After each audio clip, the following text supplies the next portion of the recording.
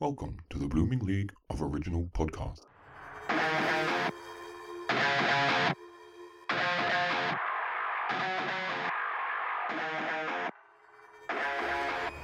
G'day and welcome to a spooktacular edition of Thrush and Treasure, the torture chamber musical comedy horror podcast where two ghouls slam the door in each other's Halloweenies. And speaking of hollow, I'm Aaron, and I'm joined as usual by the real-life MacGyver. Give him a lemon, an umbrella, and the blood of a virgin, and he'll build a computer with it. It's Evan the Metal Man. How you doing? Yeah, I was going to say I'll either build a computer or I'll blow it up. Or bake bread with it. But guess what? What? We have another West End diva in the studio today, and gladly they's about to bring our dead show back to life.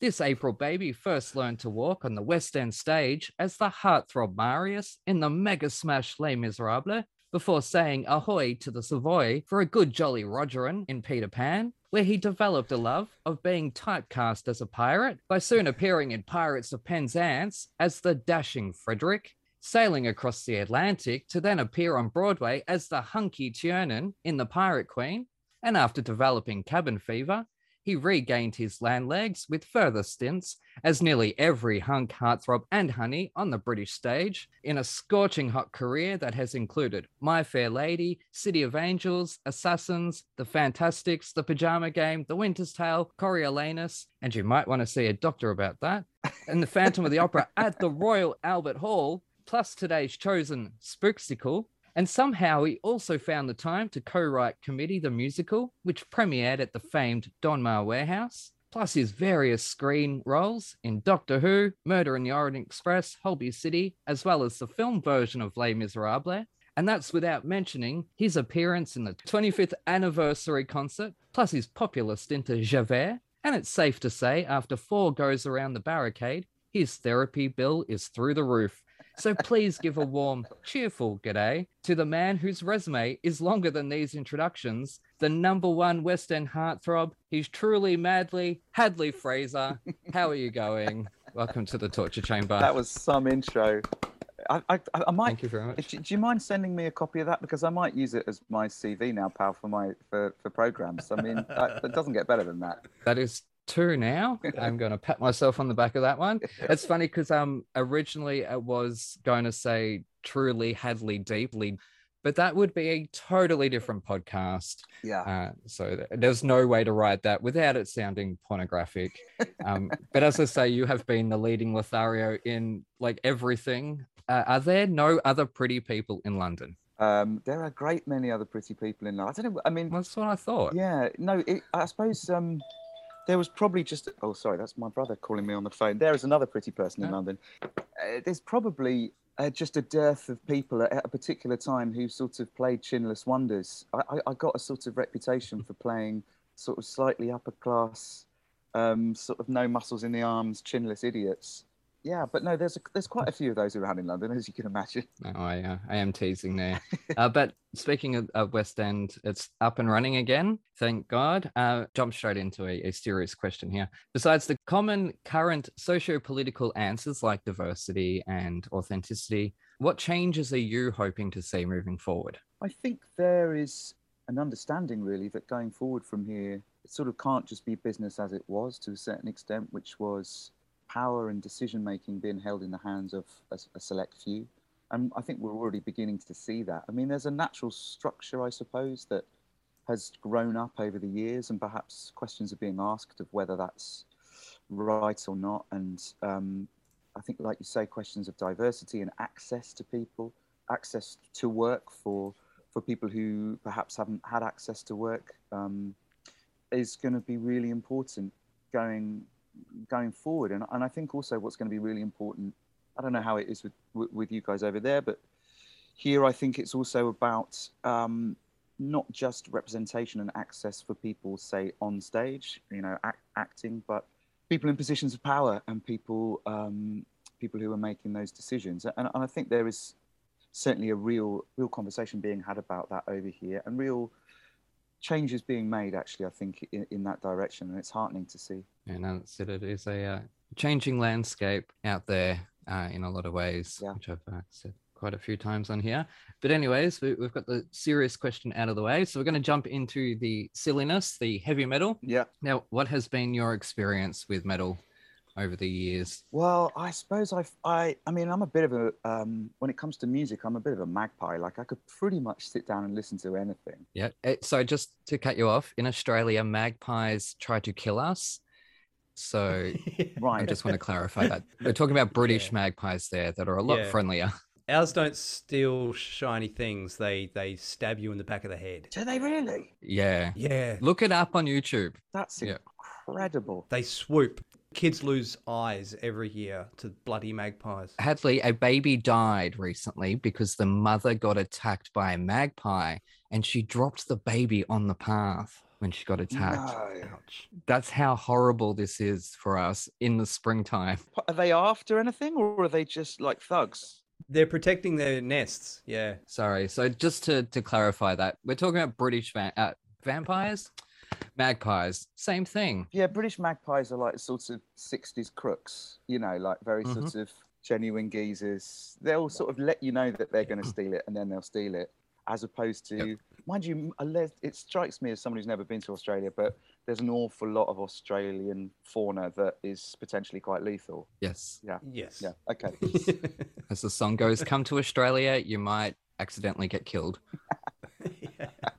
Yeah, so I listened to, I suppose, a bit of metal back in high school. It would have been. I had friends who were sort of metalheads, you know, but it was sort of the entry level stuff, really.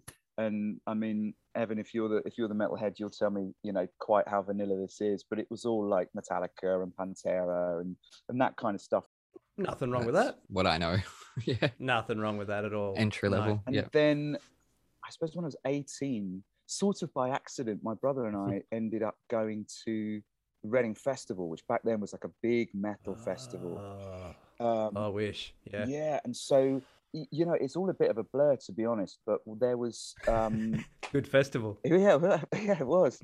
No, we didn't. We were a bit too scared to get into anything too full on. But there was basically 3 days of metal and hard rock, so I was kind of exposed to it then. But I confess, over the years, my tastes have probably led me away to the point where I don't reach for that instinctively anymore. I mean, I'm a bit of a jazzer really these days, and that's another podcast in its entirety. But certainly, you know, there were a good 2 or 3 years there, from about sort of 16 to 19, where I'd stick on some metal or hard rock, and then I met a friend of a friend through university who has the most encyclopedic knowledge of all music, who introduced me to the band whose album we're gonna listen to today, and that sort of, that felt like a whole different thing in a certain way. Like it wasn't the metal that I'd heard before. It wasn't Metallica. It wasn't that kind of very sort of 2x4 metal. It was something else entirely. I mean, maybe we'll get onto that, but yeah. Well, you chose the band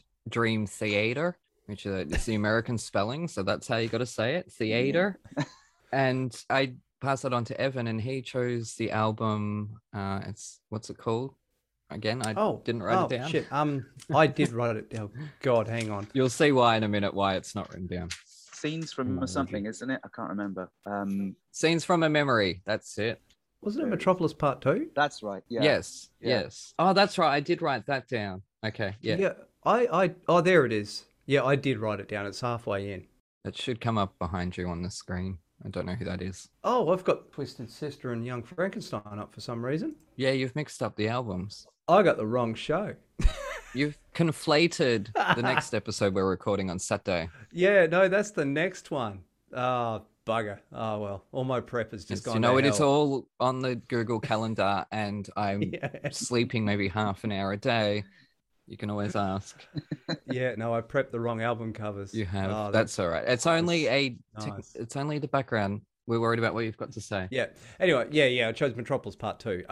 Most people would go for the album's called Images and Words, which was before that, 92, because that was the more successful, more sort of commercial album. But no, I did Metropolis Part 2 mainly because it's just such a well-done concept album.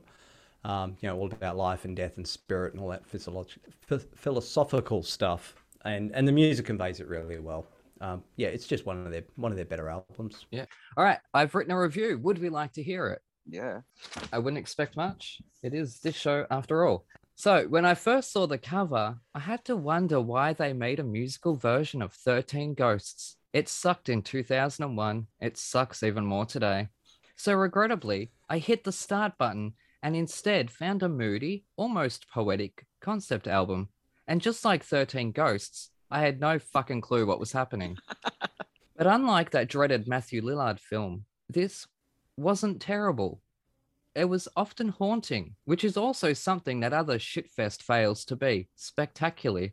And I was thrown off as one of the performers sounded like Richard O'Brien, and that, whilst not actually him, had me intrigued enough to want to further explore this rocking horror concept album.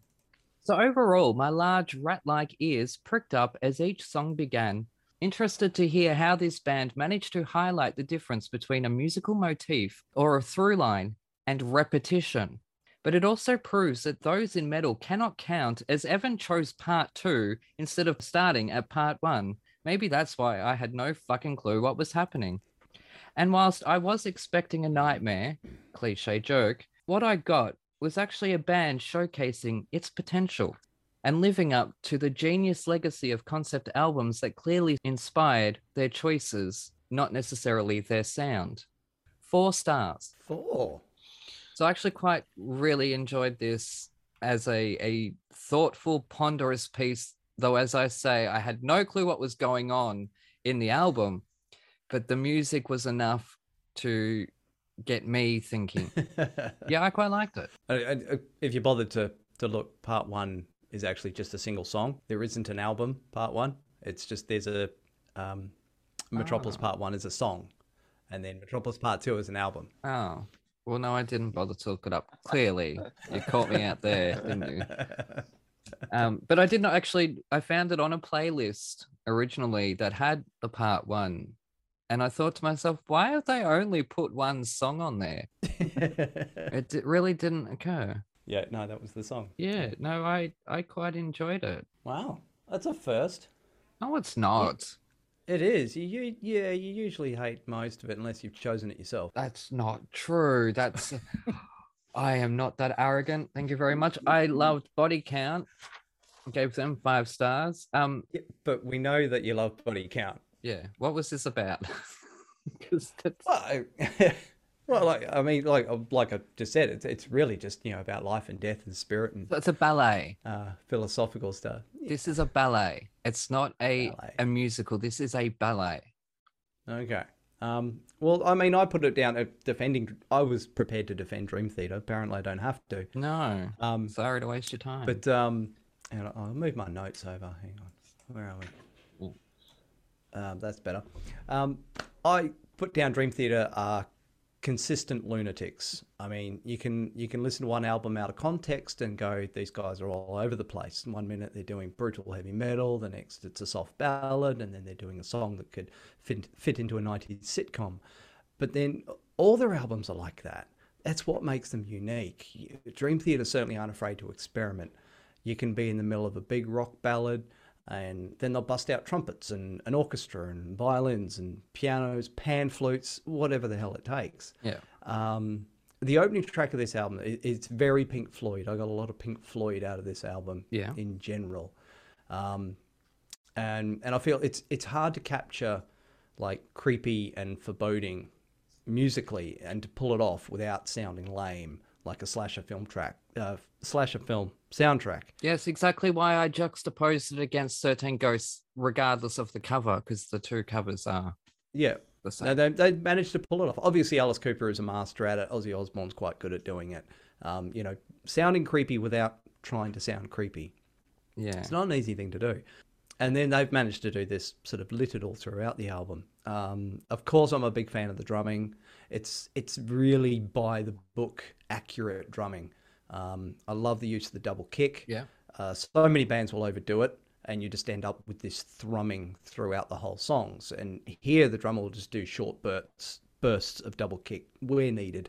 And it's really impactful. And of course, the drummer for Dream Theater is Mike Portney, who in drumming circles is someone most drummers look to. I've heard of him. Yeah, well, you've heard of him for a reason. Yeah, you know I love my drummers. That's why. He is so technically perfect 100% of the time. Yeah. He never overplays. He knows when to just sit back and carry the song or to when to go nuts. He's just got a way of complementing songs the way it should be done. He's a prime example of good drumming. Yeah. So yeah, he's quite a name in the drumming world.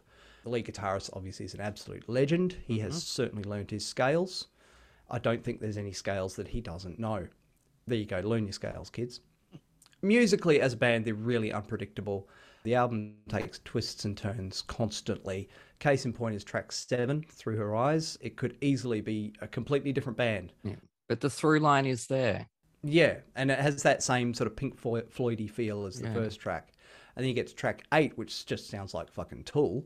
And then randomly they throw in some honky-tonk piano because that's what they do. You know, Spirit Carries On is just a wonderful song. It's just so well written, so well sung. It's got the big swelling key changes and the long, slow guitar solos. Female choirs in the background coming up there with, you know, some of the best Pink Floyd again. Pink Floyd just keeps coming back. You can hear the influences. Yeah, and it reminded me of Shine On You Crazy Diamond. It specifically reminded me of Shine On You Crazy Diamond. Yeah. And if you can capture that sound, I think you've done pretty well. Honestly, these guys can just play just about any genre they feel like. I found listening through the back catalogue, you'll get some albums that give you a bit of a Halloweeny vibe, and another album sounds very Faith No More. This one's got a very Pink Floyd feel to it, and they just kind of reinvent themselves every time, but still end up being mental. But that's what we want from a band. Yeah. That's what I'm here for. I know. I actually got a new appreciation for Dream Theater just doing the research and just listening around. Like I said, I'll listen to the album we've given or picked, but then I'll listen around to all their other albums as well. And yeah, I really got a big appreciation for Dream Theater, more so than before, just by doing research on them. Yeah, I love them. Awesome. Now, Hadley, how did you go reliving this band, this concept album? Did you understand what the fuck was happening in the story? Well, I was enjoying listening to the pair of you there and enjoying listening to Evan sort of the rundown. You know, it would be an album that I've not listened to for years. And I suppose there's probably something at play that I quite enjoy about it, which is that sort of theatricality. I mean, the fact that you mentioned Floyd, I get a lot of sort of Floyd from it, but also a sort of prog theatricality, you know, like Genesis. I was just about to say, like Gabriel era Genesis. There's a lot of that stuff going on where you have very different time signatures just butting up against one another, and then there'll be a massive gear change. And like you say, they'll go from, you know, really hard rock or sort of symphonic metal suddenly into something completely different. And it can leave you a bit discombobulated. So, Aaron, when you ask me, do I know what's going on? I'm not sure that's the point. Like, in a way, I think, Touche. you know, I think there's something to be said for this album in particular. You know, it's got that spoken intro that's a sort of someone hypnotizing you, isn't it? For me, it's a sort of moment where actually you sort of let right angles go a little bit and start to look at things in a much more sort of amorphous way. So I wouldn't be able to tell you what the story was other than someone seems to have died, a girl called Victoria, and this is something that is either recounting that or is coming to terms with that. There's no plot on Wikipedia. There's no plot. Oh, there is. There's there is a. I'm reading it at the moment. There's a full synopsis of Act 1 and Act 2. Where? I don't know. It's on Wiki. Oh, it's there. I'm just looking at it. It's very long. I did look. I promise. You can see it in my history. Yeah, I'm annoyed that I didn't see it before. Actually. Yeah. Because it gives you the full rundown. This leads me to ask, you know, if there is a plot, then why hasn't anybody ever staged this?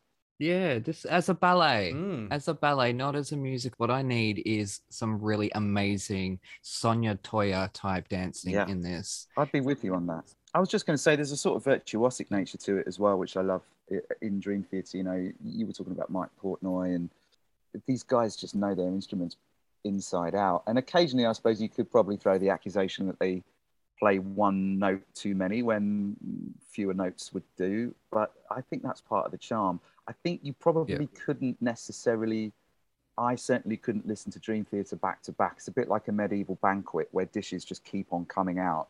And after about sort of 4 or 5, you're beginning to feel slightly bilious. Yeah.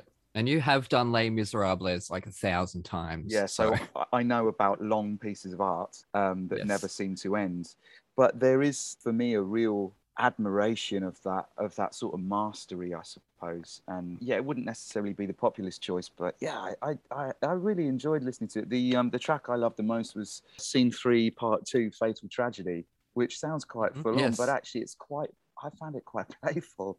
And I don't exactly know. Maybe you'll be able to tell us, Evan, if you've got the synopsis there, what the hell's going on in that moment, because I quite like to know. Scene 3. Yeah, a lot of reading. It's a big, long story. It's just roughly, it's a man going through, Nicholas is going through hypnotherapy, past life regression, and he was Victoria in a previous life. And it's going on about, people having affairs and murder, and the hypnotherapist is a reincarnation of one of the characters. And that's very opera. It is, isn't it? It's very long and very involved, and I need time to really read it properly and break it down. It does feel quite operatic, actually. I was just going to say the same thing, and actually it got me thinking about sort of rock and metal in theatre and how more often than not it kind of operates on an operatic scale rather than anything else. Well, it does, and that was the genesis of this show, was that metal is socially acceptable opera, and so we sort of opened that up. Yeah, never really thought about it like that, but... Well, 40 episodes in, I can tell you, yes, it's pretty much everyone comes in and says, this was really theatrical. Proof of concept, yeah. That's why you're here, yeah. Yeah. Just a concept I pulled out of my ass in 5 minutes. Fancy that. This one in particular, though, I mean, this is so theatrical. There's some metal, I guess, which is very sort of monodirectional, quite sort of closed off almost, whereas this just feels like it's so broad. Yeah, but not like, say, King Diamond or something that's over the top and comes across as silly. This comes across as you say, virtuosic. It sounds like these are music students that know what they're doing in terms of composition and playing and arrangements, bringing in the instruments at, different things here and there and different sounds. Like, this is why I'm here, but it needs to be palatable. And this was, thankfully. Yeah, no, I would like to further explore this when I have a good break that I don't have to listen to a bunch of other albums at the same time. Yeah, it basically seems to be about he's having to solve a previous life's murder mystery, and he can't move on until he's solved how he was murdered in a previous life. Yeah, it's all. Someone could put this on stage. It looks really, really interesting. Yeah, definitely. Everyone buy my book so that all these ideas we keep coming up with in this show, I can afford to produce them. Anyways, well, I think plug of the week. Shameless plug. I think we've woken up from the dream theater. Oh God. This was a successful choice this week. Finally, it's taken you about 9 episodes to get one. But yeah, so we're going to throw to a quick ad break, and we'll be back shortly with West End's Hadley Fraser.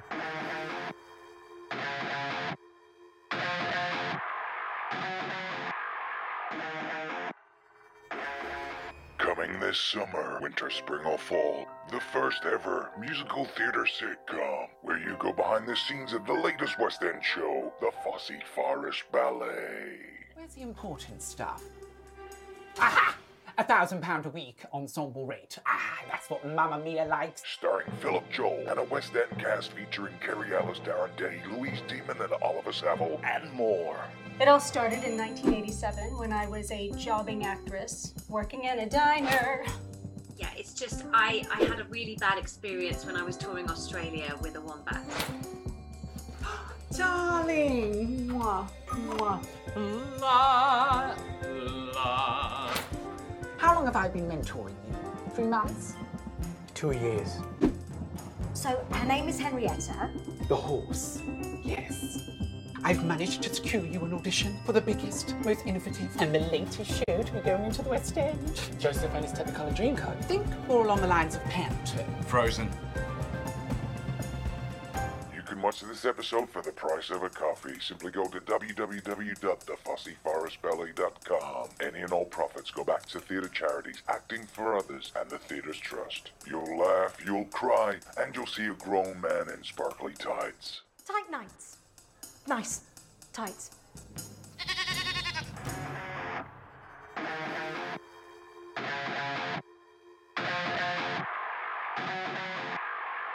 We're back. You're listening to Thrash and Treasure. I'm Aaron. That's Evan. And we're joined by West End hunk Hadley Fraser. And I always go to say Fraser because we've had Alison Fraser on the show. And there was a whole discussion about that. And so all week I have been Fraser. So if I do say Fraser, I am so sorry. It's okay. I'm not a stickler for it, you know? No. Well, you guess you're British. We're going to jump straight into the musical, and we're going to do the musical version of Young Frankenstein, which is actually Young Frankenstein. If anyone who has seen the movie would know the classic Mel Brooks, Gene Wilder film, which is Madeline Kahn. Madeline Kahn, that's right. Yeah, she is, yeah. Bless her soul, rest in peace. She was incredible in that. Absolutely loved her. Now, you played the titular role in this, I believe, unless that's right. I've looked at the wrong Wikipedia. No, you're absolutely right. Yeah. And now, before we get into Evan's thoughts, I don't normally ask guests this because I've invited you on to my show to find out about you, but we're talking about Mel Brooks here. So I have to know, did Ross Noble nearly wee himself? Well, Ross, I don't think could quite control the excitement a lot of the time. He was such a Mel devotee, you know. Ross is a real sort of student of comedy, comedy badger, I suppose. I confess I wasn't a big devotee, you know. I'm not sure if I'd watched Blazing Saddles. I don't think I'd actually watched Young Frankenstein before I auditioned. But have subsequently obviously sort of fallen in love with him a bit more. But yeah, Mel was here for all of our rehearsal periods, and I mean, he was a thrill. I mean, he must have been 91, I think, maybe 92 when we were rehearsing, but came in pretty much every afternoon.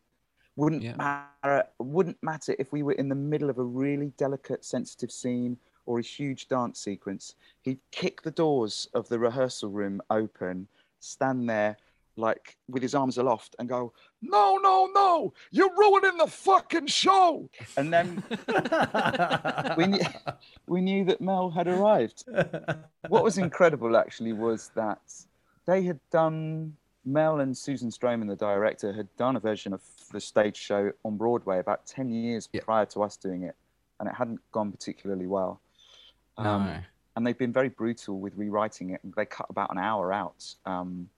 And approached the West End version in a very different way. It became a lot more of a sort of B-movie tribute. You know, the one on Broadway was all bells and whistles. You know, they spent millions of dollars on it, I imagine. You know, they had Tesla machines and a cast of 75,000, whereas we had a cast of about 3 and some front cloths. It felt like a panto, and as a consequence, it really found its home here. And I don't know, you stick someone like Ross Noble in, and some old stagers like myself and Leslie Joseph and Summer Strachan and Di Pilkington and people like that, and it flew actually over here, which was a thrill. And I think it was really satisfying for Mel, because it had been such a disappointment on Broadway. For it to come back round 10 years later, for him to be such a big part of it, and then for it to be a success, was a really, I don't know, I felt pleased and proud for him as much as he did. I think it was terrific. And he's an astonishingly wonderful and kind-hearted man. Over and above that sort of facade that he puts out to the world, he is a gorgeous individual. Yeah, no, just only quickly, I think it's the absurdity of the humor works better in Britain than it does in America. The Producers was a really big hit because the humor is very New York Jewish humor. It's very entertainment driven. So Broadway, of course, went crazy for it. Whereas Young Frankenstein is more along the lines of a Monty Python type that real absurd humor. I think, anyways, that's my opinion. Yeah. But we'll find out what Evan thought about this. So would you like to tell the leading man what you thought of his performance and the musical? And remember, he is a qualified scientist. Oh, really? No. I'm not. No. No. It's just a joke. Oh, my God. No. Oh, I'm a huge fan of Ross Noble, by the way. Just good. Yep, just shout saying, out. putting it there. I love yeah. Well, obviously, I had seen the film. It's one of the few that I have. Obviously, I had seen Blazing Saddles and Spaceballs. I was addicted to Spaceballs. Pizza the Hut still makes me laugh. Yeah. Oh, there's so many. So Mel Brooks, he's just a national treasure. I don't know how he's managed to. He's treaded that line of being Offensive, irreverent. Offensive without being cancelled. Really, if you want to put it in that term, like he can do sexist jokes without being sleazy or machoistic somehow. There's a cheekiness about it. Yeah, he treads that line of it's not quite Benny Hill enough to get you in trouble, but still funny. And it's still funny today. I don't know how he does it. He's just treaded that fine line, and he made it through without really offending too many people. But yeah, Young Frankenstein, again, I'd seen the movie. I had no idea someone turned it into a musical. But of course they have, because they've turned everything into musicals. Oh, Caddy. What? But fair. There's so much. I know. There's I think so that's much. fair. There's some. Yeah, it is. There'll fair. be some random murder in the newspaper, and it's like, oh yeah, they've turned that into a musical. Oh my God, that's so true. Continue. It's true. Anyway, so I'd seen the movie. I loved the movie. Everyone loves Gene Wilder. Anyway, I love the movie. I'd never seen the musical, and obviously I still haven't. I don't think there's a pro shot. I did manage to see some clips. It's going to be done possibly Oh, okay. ABC or NBC Live. ABC, sorry. But anyway, Young Frankenstein. It's really well written lyrically and musically, obviously because Mel Brooks just has so much input into it. Mm-hmm. He wrote it, didn't he? Most of it. Yeah, he did. Yeah.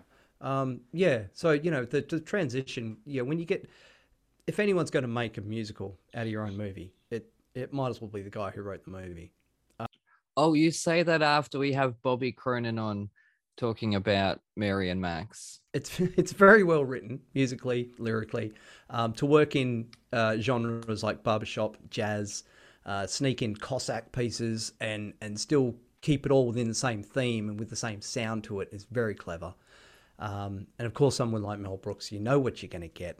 I grew up in the age. I grew up with Spaceballs and Blazing Saddles, and this certainly feels like it's been approached like a movie. The score is movie quality, and you could quite easily be listening to the film score.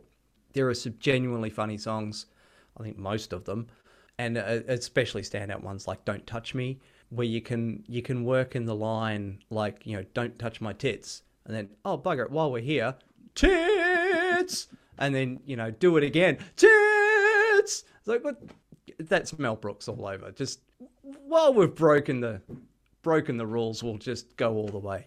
Another standout song, obviously, is "Roll in the Hay." Sutton Foster is just masterful. That's the wrong one. It's not Sutton. What you're saying? We were supposed to be listening to The live London one that Hadley's on. the live London. Oh, I'm sorry. I listened to the original cast recording. So Sutton Foster is awesome. She is awesome. I'm so sorry, Hadley. Why This would is you my be sorry? co-host. To be honest with you, it's probably much less sort of confounding for me because I don't have to sit here and listen to myself or talk about myself. So Yeah. Thank you very much. Did Evan. you specify? I did. the I London sent you the version? link. I always send you the links. I don't just tell you what it is. I send you a Right. link. Okay. Well, anyway, I found a clip of "Roll in the Hay" Okay. Yeah. on David Letterman. I Okay. think Yeah. they were promoting it, and Sutton Foster's, was awesome. And I played it to my wife, and she's like, "Who is that? She is incredible." Yeah. She's in a lot of trouble too. she is, yeah. A balancing comedy with exceptional performances while also bouncing upside down in parts. Mm-hmm. That's incredible. She didn't even You could tell she was singing it. She wasn't miming. And yet she's flipped upside down and is bouncing on this cart.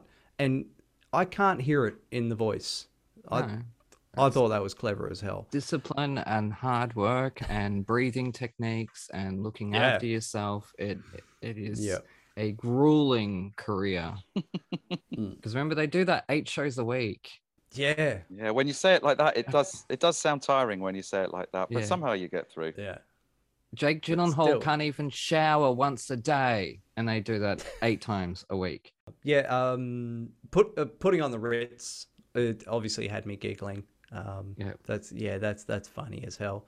Yeah, it's very similar. You've got me again. It's very similar to, was it Mary and Max this morning, where you've given me a musical I just love. Like, every song is excellent. Every song is well written. It's so cleverly written. It's Mel Brooks. You can't bloody go wrong. There we go. There's the London song list. God damn it.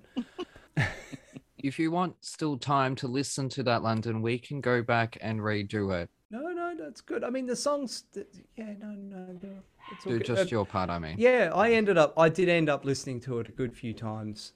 It's great. It really is great. I would love to see it on stage. This is another one I would definitely go and see. Yeah.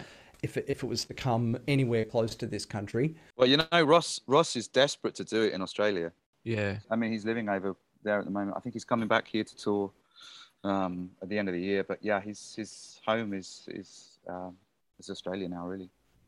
That's right. Yeah, because he had done a show here. What's the other one? I don't remember what it was, but yeah. Now, so I find this interesting, Evan, because you didn't like Spam-A-Lot. And so I was... No. Okay. Because I was offended by Spam-A-Lot because I felt like it was just a blatant cash grab. Yeah. Okay, yeah. But this came after the success of the producers. So you don't think... I mean, this is purely putting a film on stage, though. I'm not saying it's not worthy. That's all. I'm just pointing out your hypocrisy. That's all. No. Spam-A-Lot is like, God, it's a jukebox musical, isn't it? Don't you hate those? That's not a jukebox musical. Oh, it's cramming all their favorite stuff into one show. Not really. Oh, some like the fish slapping song and the Always Look on the Bright Side of Life, which belongs to another film. Well, there you go. Yeah. The other one I really loved was Together Again for some reason. Yeah, no, that was really great. I listened to it I found it just took no convincing to go, let's build a monster. All right. Just, it was literally a couple of seconds. Like, oh, go on. Yeah. Oh, okay, fine. Yeah, no, it still makes me laugh even after 3 or 4 listens. I really enjoyed Young Frankenstein. Like I said, it's beautifully written, beautifully played.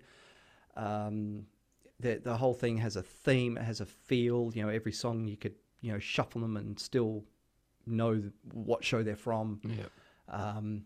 It does tell the story. I love it when you can pick up the whole thing start to finish just from listening to it. Yeah. Because, as we said, I'm listening to it without any context. Yeah, which is part of the film. Part of the critique that you're to look for is the narrative clear. Yeah. Oh, very. Yeah. In this, you can listen to it and hear the whole thing all the way through, and you can pick out the different characters and know what's going on. Yeah. It's great. I really would go and see this. I would pay some good money to go and see this on stage. Yeah. I haven't seen any of the staging from either show, so I'm not sure how big they went, because the movie they went all out and built this freaking castle. So I haven't seen the staging of how it looks. But just based on the music alone, I'd pay some good money to go see this. Yeah, loved it. Just to go, what score did you give Mary and Max? Oh God, can I go 10? No, I fell in love with Mary and Max. Okay, that just blew me away. All right, it was so good. What did you give Young Frankenstein? It's a good solid 4. Yeah, definitely 4.5 even. Yeah. Because Frozen got 5, so yeah. I have to sort of that's the Frozen got 5 because that's the benchmark at the moment. You're either better than Frozen or close to Frozen. Now, obviously, Hadley, you had done Les Mis and quite a a lot of shows by then, like Pirate Queen, some big shows. Was this your most technically advanced show with sort of lighting and special effects? Was there any of that, or was it just all No, screens? Or almost the opposite, actually, but sort of yeah, intentionally so. Our version of Frankenstein over here was, like I said earlier on, it was very sort of poor theatre. So there were some automated bits. You know, there were the sort of yeah, the gates of the castle that occasionally would break down, and so we'd have to stop the show, which was actually Ross's favourite event. Whenever that happened, and they had to bring the front cloths in. mm-hmm. Ross would sort of collar me and take me out in front of the front cloths, and we'd improvise for 10 minutes, which is fine if your day job is an improvisational comedian. It's Yes. not so happy if you're mostly reliant on script. Yeah. And those are some of my most favourite moments of the show, was actually being out the front with Ross and improvising in character. So actually it was not very technical. What it was, I suppose, was just rather breathless. I mean, you were talking, Aaron, about you know, doing that thing 8 times a week, and it was a very physically demanding show. I think I was pretty much on for every single second of the piece, because it follows, you know, Frankenstein's story. Frankenstein. You should know. Yeah. Yes, Frankenstein. You know, it follows his story, and it was certainly a physical undertaking. I think I probably lost about a stone on that show, but in the year that we did it, just because it was such an exertion. It was wonderful fun, and it was great, and it was a bit of a highlight. But we had, our little girl was probably about maybe one when I started too, so there wasn't a lot of sleep going on. My wife Rosie was doing a play in the West End at the same time, a long Jez Butterworth play. So we were burning the candle at both ends, and I just remember getting to the end of that run absolutely exhausted. My voice was shot, and I just needed to lie down for a couple of months.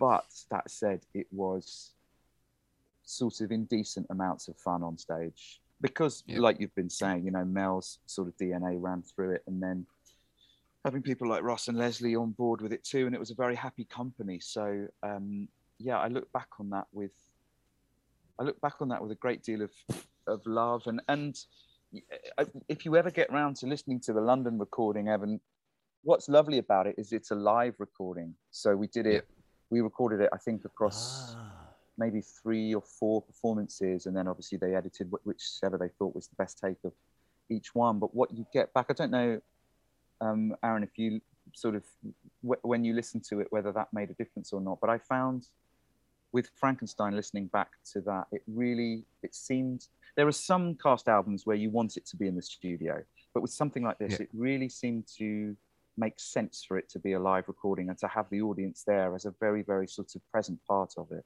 To be honest, I'm not big on live recordings at all. No, audiences shit me up the wall. Anyone who listens to this show would know that. Nothing like this morning. I'm ranting to poor Bobby Cronin about audiences losing my mind about. I'm just like, sit down. It's not about you. You know that they are like an integral part, right? We sort of. I understand that, and I haven't been on a stage in so long that I am now one of them, an audience member only now, sadly. So that's me. And me being horrible, obviously.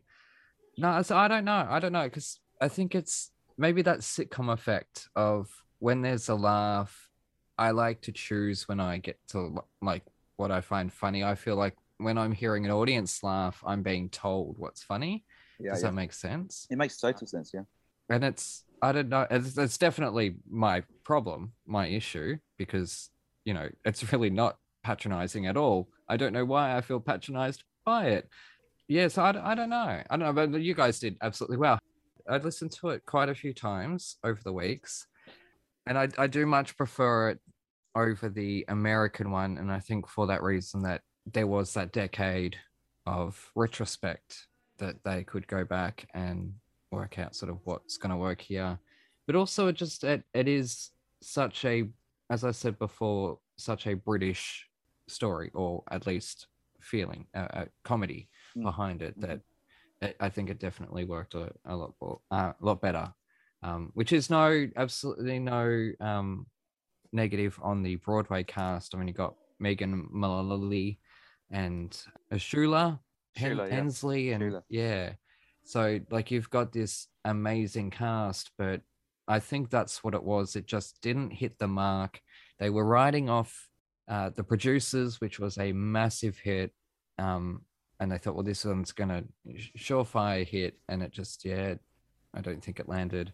Blazing Saddles may have been a better option for the American audience because the Wild West is so intrinsic to the American history and culture and stuff like that, I think that would have been a better option, whereas Young Frankenstein definitely works better here. But anyways, I think Young Frankenstein has run out of steam, so we will resurrect after the ad break.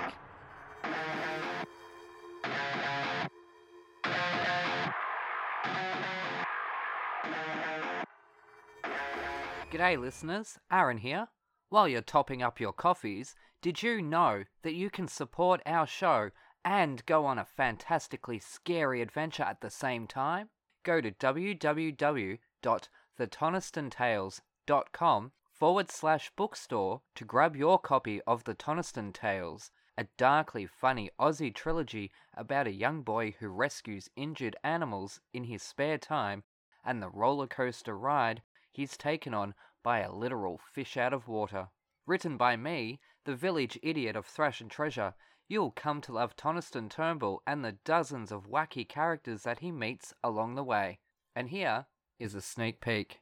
Crack, thud, the human trips over the uneven ground as the Twanimal blows out the lantern. Watch your step, Cubpaw says a little too late. Why did you put the light out? Bollycosh, an open flame near hay bales? And here I thought you were smart, sir. Toniston agrees with how silly he must have sounded. What are we doing out here? The boy asks as they blindly walk around the side of the house, where they're greeted by giant shadows rising up above them. Unable to properly see in the pitch-black darkness, Toniston presumes they are the 3 hay bales. He looks around. The plains are vast, and the spotlights out in the distance, now a purple colour, seem to be too far away to bring any real light to them. They do, however, look very pretty dancing on the rippling oceanic sky. Stand back, the silhouetted Cubpaw warns with his gruff but friendly voice, clearly able to see in the darkness better than the human, who had constantly refused to eat his carrots.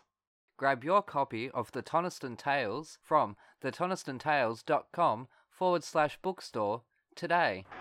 Hooroo!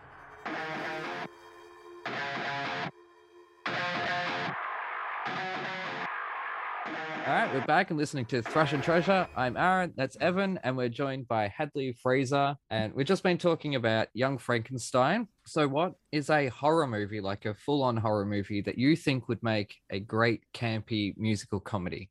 Because we've got like Toxic Avengers and stuff like that. That's a good question. I saw, I don't know whether you've ever come across it. I saw Evil Dead, the musical. Yep. That was really good fun and quite shocking. I only recently discovered that existed, and I haven't got around to actually looking at it yet. Don't, because we'll cover it on the show. I don't want you to find out about any other shows. Because I'm a huge Evil Dead fan. I'm like, oh, of course they made a musical of it.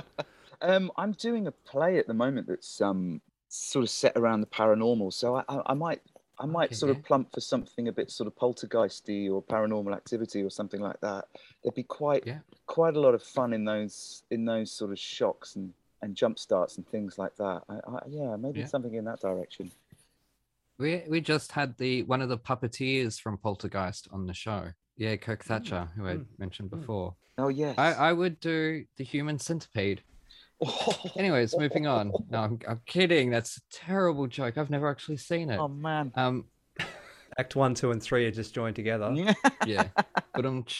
Okay, so what is one quote unquote ugly or villainous role that you'd love to shed this hunky heartthrob image? Something that already exists. I don't want any something new answer. No. Sorry to put my foot down. And there's only no, it's fine. There's only one role that I cover, and it is kind of in that direction that I covered, which is Sweeney Todd. I'd love to do Sweeney Todd. Yeah. That's pretty murderous. I thought that's a popular choice. Yeah, because it's a masterpiece of writing. So I think a lot of people have got their eye on that. Yeah, a hell of a lot. It's common male or female. It's either going to be Mrs. Lovett or Sweeney Todd, whether performing or directing. Yeah, I can imagine. Everyone wants to have a go. That's it. Okay, so what type of musical do you avoid? Most. I'm not. Here's the thing. What's been lovely about this was listening to some Dream Theatre as a consequence of being on the podcast. Yeah. What's been less lovely is that I really don't listen to musical theatre. Yeah, no, you're not the first. It's a bit like Busman's Holiday, you know. I prefer to listen to other things. That's me being a bit facetious. There are some that I will listen to. What do I avoid? Okay, well, I'll reframe the question. Your agent sends you 2 free tickets to a show and you throw them immediately in the bin. What show is that? And you cannot plead the fifth because you're not American. Yeah, I know, yeah. You also don't want to offend anyone who may have ever worked on those shows. Yeah, that's true, yeah. No. I've worked with quite a few people. I don't want to offend anyone. Yeah. Well, just know that people out there, I forced this question out of him. So come at me. I'm the bitch. I would probably avoid sort of jukebox musicals, really. Like, I think, Evan, you just laid that accusation at Aaron's door. I think I would be the same. Something like Mamma Mia or Jersey Boys, I think, is something that I'd probably wash my hair for instead. Yeah. Correct answer.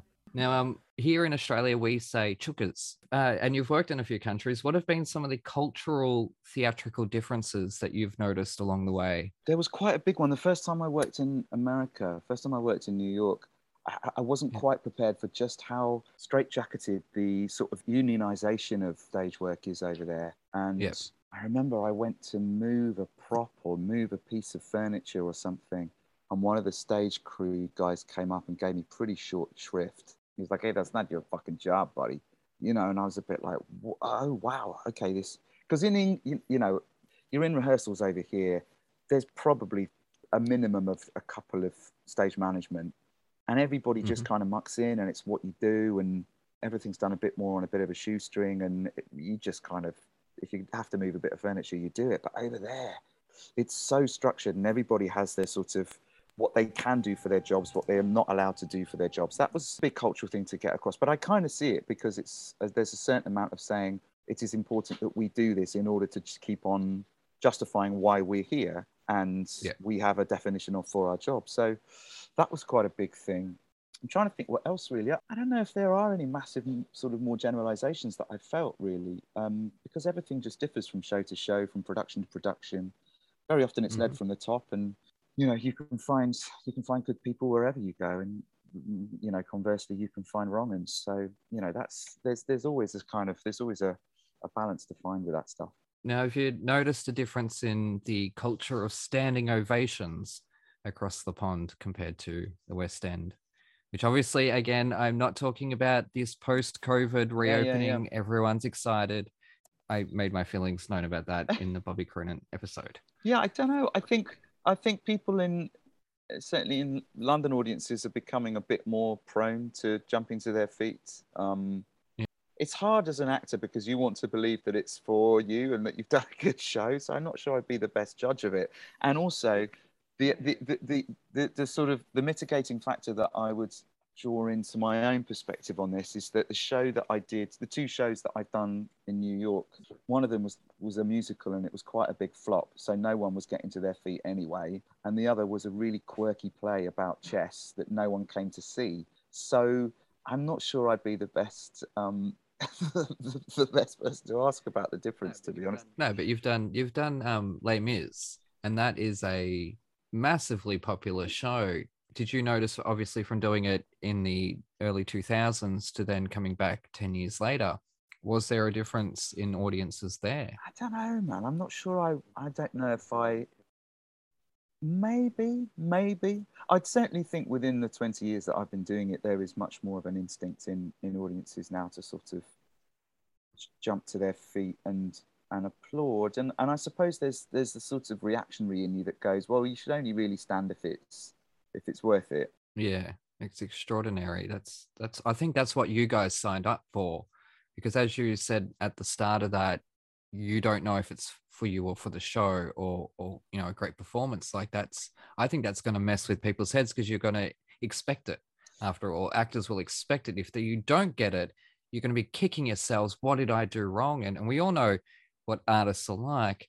We are overly anxious and neurotic about our own work and responses to that work, you know, when it's on such a grand scale. So yeah, sorry, this is your answer. No, it's interesting to hear. It's really interesting. That the only thing I'd sort of counter with that is that in a way, I think it's not really up to us to judge or to suggest in what way an audience member wants to show their appreciation.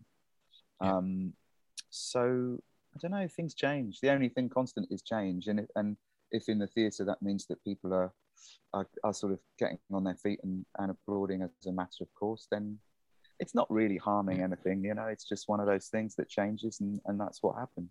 Yeah, getting on their feet and getting on my nerves. Anyways, sorry. Okay, so obviously we've chatted a bit of comedy. What was the last movie that made you cry? Ooh, that's a really hard question. I really can't remember. Do you know, I don't actually watch an awful lot of movies. I can't remember. But the problem is that I suppose I've got to the point now where I can't actually remember what the last movie was I saw. Yeah, I'm just going to blame early onset dementia for that answer. Yeah. Now that you've said that, I can't remember the last movie I watched. There it is, you see. Oh, I watched the Blade Runner 2049. Oh, yeah. Yeah. I don't know if it made me cry, but that was the last one that really made an impression on me. I thought that was a stunning piece of filmmaking. Don't know if it made any money either. No, but that's often the way, though, isn't it? Not really a fair question. If I can answer as well, because I've already told you, it was yesterday. It was, yeah, Mary and Max. It was Mary and Max. Before that, Finding Nemo. Oh, really? Oh, yeah. Now, Dory's speech about being home and her, you know, her gills kind of drop, and I lose it when she can remember things because of oh God, what's his name? Marlon. Yeah, you just unlocked it for me. I know what it was. Yeah. I know what it was. It was Onwards. Yes. It was the moment where he was watching his older brother have that moment with the dad who'd come back. Yes. He gave up that. Yes. Sorry. I lost my dad about 3 years ago, and I saw that in the cinema. Maybe it was, I don't know, maybe a couple of years after my dad had died, and I was in bits. Those Pixar movies have a unique ability, don't they, to reduce you to either a helpless mess or fits of hysterics. They're wonders of filmmaking. They are. So I raised my nephew, and so that at the ending of that film, because he's an ungrateful little brat, it destroyed me. It absolutely destroyed me. And I've said to him numerous times, you are going to watch this movie one day and you're going to take away the message from it at the end of it. Anyways. But there's so many universal themes, though. You know, anyone who's had a kid or anyone who's lost a parent or, you know, that kind of thing. And they'll hit you with it. They're unashamedly. They'll go for the on purpose. I love Pixar, but also fuck you, Pixar, because you keep making grown men cry. Stop making us care about cartoons. That's it. Stop making us have feelings. Anyways, what's been your most awkward fan experience? I'm not sure for personally speaking, although I'm working with a guy at the moment who had quite an awkward fan experience the other day. He got sent a photo of someone who tattooed his face onto their arse cheek. Oh. Okay. That was quite full on. I don't think I've ever sort of got to that point. Not that you know of. No. You'd have a few Doctor Who fans, surely. Yeah, but on the whole, they're pretty chilled, and the Doctor Who fans are really keen to, I think they call them completists. Does that make sense? To get every single person who's been in Doctor Who to get their autograph, you know. Right. They can be quite persistent, but they're pretty polite, and they're pretty, you know, they're pretty chilled. I don't think I've ever really had much awkwardness, to be honest. I mean, I do not believe that for a second. You have played every heartthrob on West End for 20 years, Hadley. Like, how is someone not throwing their underwear at you? I don't know. I mean, I'd welcome it. Ask you to sign their boobies or something. And Evan, do you have any questions? I'm going to say something stupid. They've done a Doctor Who musical, surely. There must be one, surely, doing the rounds somewhere. And a sort of unofficial one, I would have thought. Well, listen to this. Many years ago, I must have been about 18 or 19. I did the Edinburgh Festival, and I did it with a bunch of people from Cambridge University. I didn't go to Cambridge, but they didn't have anyone who knew how to do musical theatre there. So I got sort of pulled in as a ringer, and I did this show with this musical theatre outfit, and it was a retelling of the original Star Wars trilogy as a musical, written like the East End with sort of Gilbert and Sullivan musical. It was called Far Far Away, and it was the show. It got an award in the Observer newspaper over here for the show most likely to make you want to top yourself. Yeah, I was gonna say. So I think where sci-fi musicals are concerned, I'm sure actually Back to the Future seems to be doing quite well. Yeah, I'm intrigued. But where sci-fi musicals are concerned, you gotta really tread very, very gently, I think. Yeah, there's no real. I was thinking about this. Like, there's no like alien abduction musical or anything like that. Like that's, and you'd think that something like what's the movie K-Pax with the actor who shall not be named? Oh, yeah. That's not a alien abduction movie. It's like an alien in real life sort of thing. Or Paul with Pegg and Frost. Simon Pegg.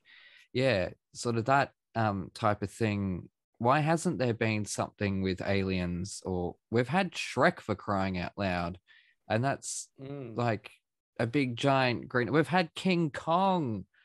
You've already accepted to do the Young Ones musical. Who do you play?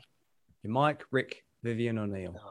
And if you don't know the Young Ones, you can leave immediately. You're in the wrong country. No, man, it's the agony of choice, isn't it? It's the agony of choice. Probably Vivian. Yeah, I was going to say, have to be Vivian. Yeah. You get to break stuff on stage, mohawks. Yeah. That would be the most fun, I would say. Yeah. Yeah. I mean, that surely can't be far away. Young Ones, the musical. Someone's writing that somewhere. Yeah. What if they just done? Oh, they're putting every British TV show on stage now. Dad's Army and Fawlty Towers and all this. And okay, if things are going to be official and good, okay, cool. But I want no more of these unauthorized parody musicals like that Star Wars one you talked about. Write something new. If you kids out there cannot find an original story, come and talk to me. My head is bursting with them. How do you get away with parodying or doing an unauthorized Star Wars musical without being sued? You call them characters like Jabba the Pizza the Hutt and stuff like that. Like you do a send up. Yeah, I played Lando Calrissian, and I think my character was called Leonard. Oh, you get around it that way, and he was a nightclub owner. Now you worked on Murder on the Orient Express, directed by the great Kenneth Branagh. So what was the sort of the best or the most useful lesson that you walked away with? Not something they necessarily told you, but just that you gained from working with him, with such a illustrious director. I've been lucky to work with Ken a few times, actually. We did we did The Winter's Tale together on stage, and Harlequinade on stage, and we did a film called All Is True as well, where he played Shakespeare, and I played his son-in-law, and Orient Express as well. Ken was something of a hero of mine, actually, and then to work with him was something of a thrill. And one of the takeaways, I suppose, that I would have is something that I wish I'd sort of told the 21-year-old me, which is turn up having done your homework and turn up being cheerful. You hear that, Evan?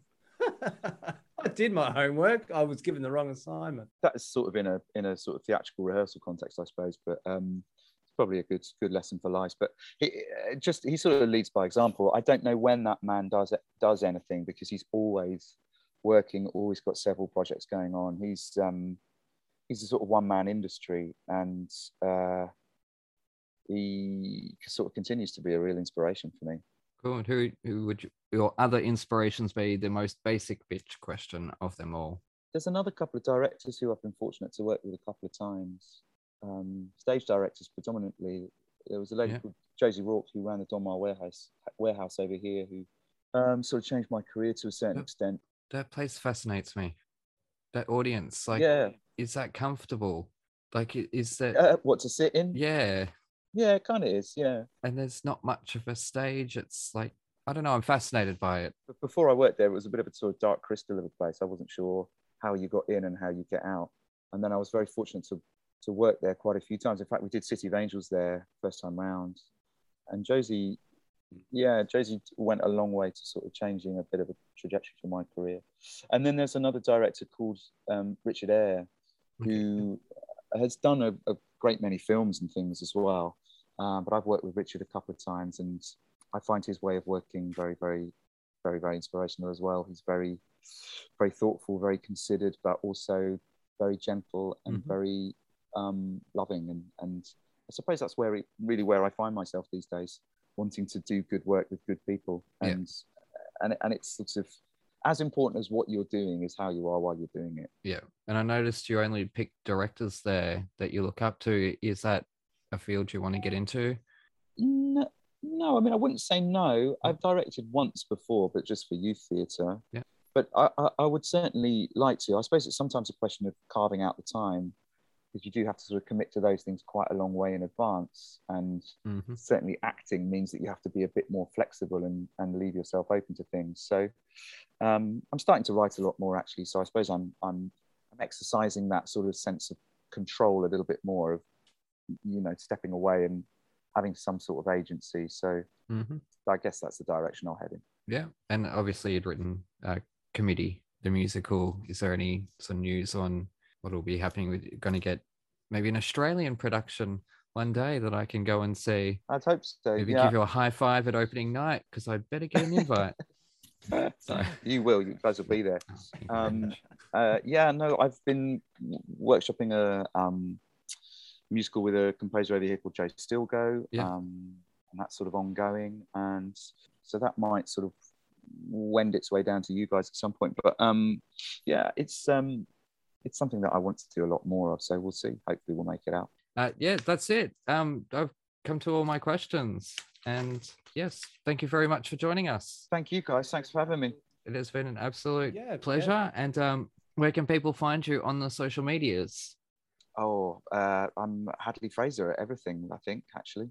Yeah. Oh, yeah, I was going to ask about that. Hadley, it's obviously not your birth name. It's a stage name. What's the origin of that? Hadley was my grandfather's name. Oh, lovely. And when I joined the Actors Equity over here, you couldn't have the same name or a similar name to someone else. And I think there was a Rupert Fraser or something like that, because Robert's my name. So Hadley was, I think, my third choice. Yeah, I actually read somewhere that both your parents' names are already taken. That's right. Well, my dad's name was Jack, and I couldn't have mine. And Carol would have felt slightly strange, although that might have been the way to go. So yeah, that's what it was. It was my grandfather's name, but he was never called Hadley. He was known as Ted. So it's a very, very old English name, but it's quite a rare one. But it kind of, I don't know, I like it now, and it does what it does, you know. Yeah, I was actually thinking about changing my name, because there's another Aaron Ware from Australia that is publishing books, but they're self-help books that he claims to have gone from $5,000 to $5 million in a year. Yeah, having the same name as another author is a bit of an issue. I know, that's what I'm saying. So, but anyways, no, that's it. Anyways, you guys at home, take care, and we shall see you next time. All right. Awesome. Like quicksand!